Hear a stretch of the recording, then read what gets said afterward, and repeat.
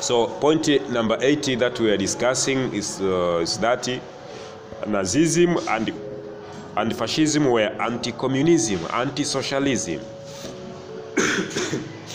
And remember that communism or socialism by that time in the world was practiced by the Soviet Union, USSR, under the second socialistic communist president Joseph Stalin. Another point of addition. Both were racist by nature. Both were racist by nature. Both were racist by nature. By nature. It meant that they believed their races to be superior than any other race in the world.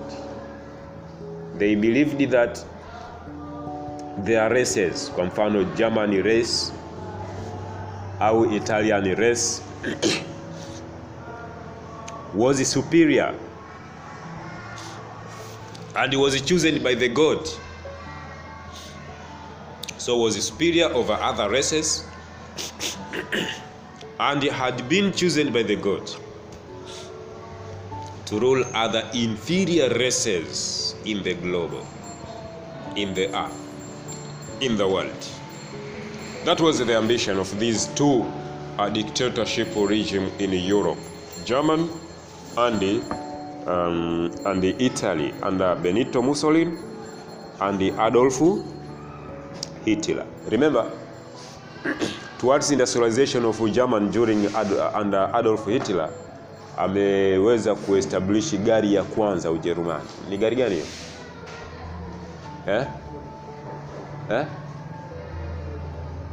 Ford? No. Ford ilikuwa ni wakati wa economic boom kule Marekani, USA. Adolf Hitler aliintroduce gari ya kwanza German ambayo ina base katika the issue of racism. Hiyo gari inaitwaje? Siku hizi huinunui hiyo bwana. Wewe kama wewe na mimi na vijipesa vyetu hizi milioni 200, 300. Hiyo gari gani hiyo?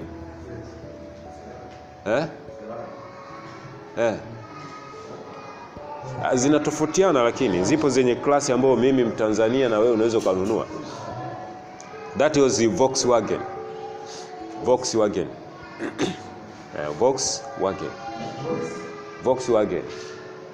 Alafu Benz asili yake ni nchi gani?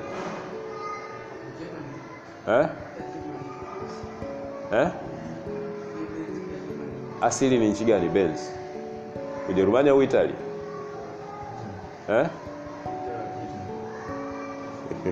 So anyway, so the issue was like that. So conclusion. Yes, let's finish the conclusion. So conclusion, the way that to conclude that question, remember the question was asking there similarities. Now in your conclusion, please remember to mention the differences among these two European dictatorship regime: German, led by Nazism, and Italy, led by Italian fascist party. So please mention the differences in practice, in their policies between these two. Lakini in advance pia we have many points of similarities. Kwa mfano kuna one similarities in the issue of assassination and killing those who were anti-fascist in Italy and anti-Nazis in Germany. You have to remember those secret groups established by Benito Mussolini. I remember Adolf Hitler had established what he called the stormtrooper, a secret. Yeah, that's why I tried to mention that point. It's not here, would not mention. I said in advance. So I'm coming. Kwa hiyo hii point tumefanya in advance. Maana ni point nyingine ya nini? Similarity kati ya German and the Italian fascism. We are talking about it. We are talking about what? assassination. In German, stormtrooper was made for bloody shedding. And in Italy, what that was called the was called the in Italy it was that in Italy, let's mention for you in Italy.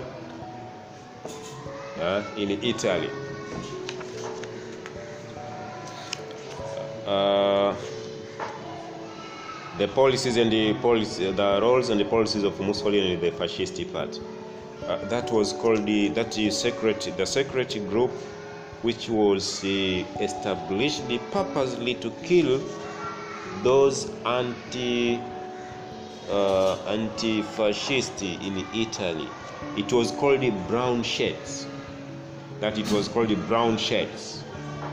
was created purposely for killing anti-fascists. Its function was the same to the Nazis' stormtroopers German. Yes, that was there. Then another similarity in the advance, the issue of anti-Semitism. Italian practiced the anti-Semitism? No. So that it can be taken as on the part of conclusion differences. In Germany, anti-Semitism was there. The Jews were killed. And by 1945, it has been articulated that the total number of 5 million Jews were killed. So thank you very much. That is the way to discuss that question. That was the way to discuss that question. I think let's end therefore in that question.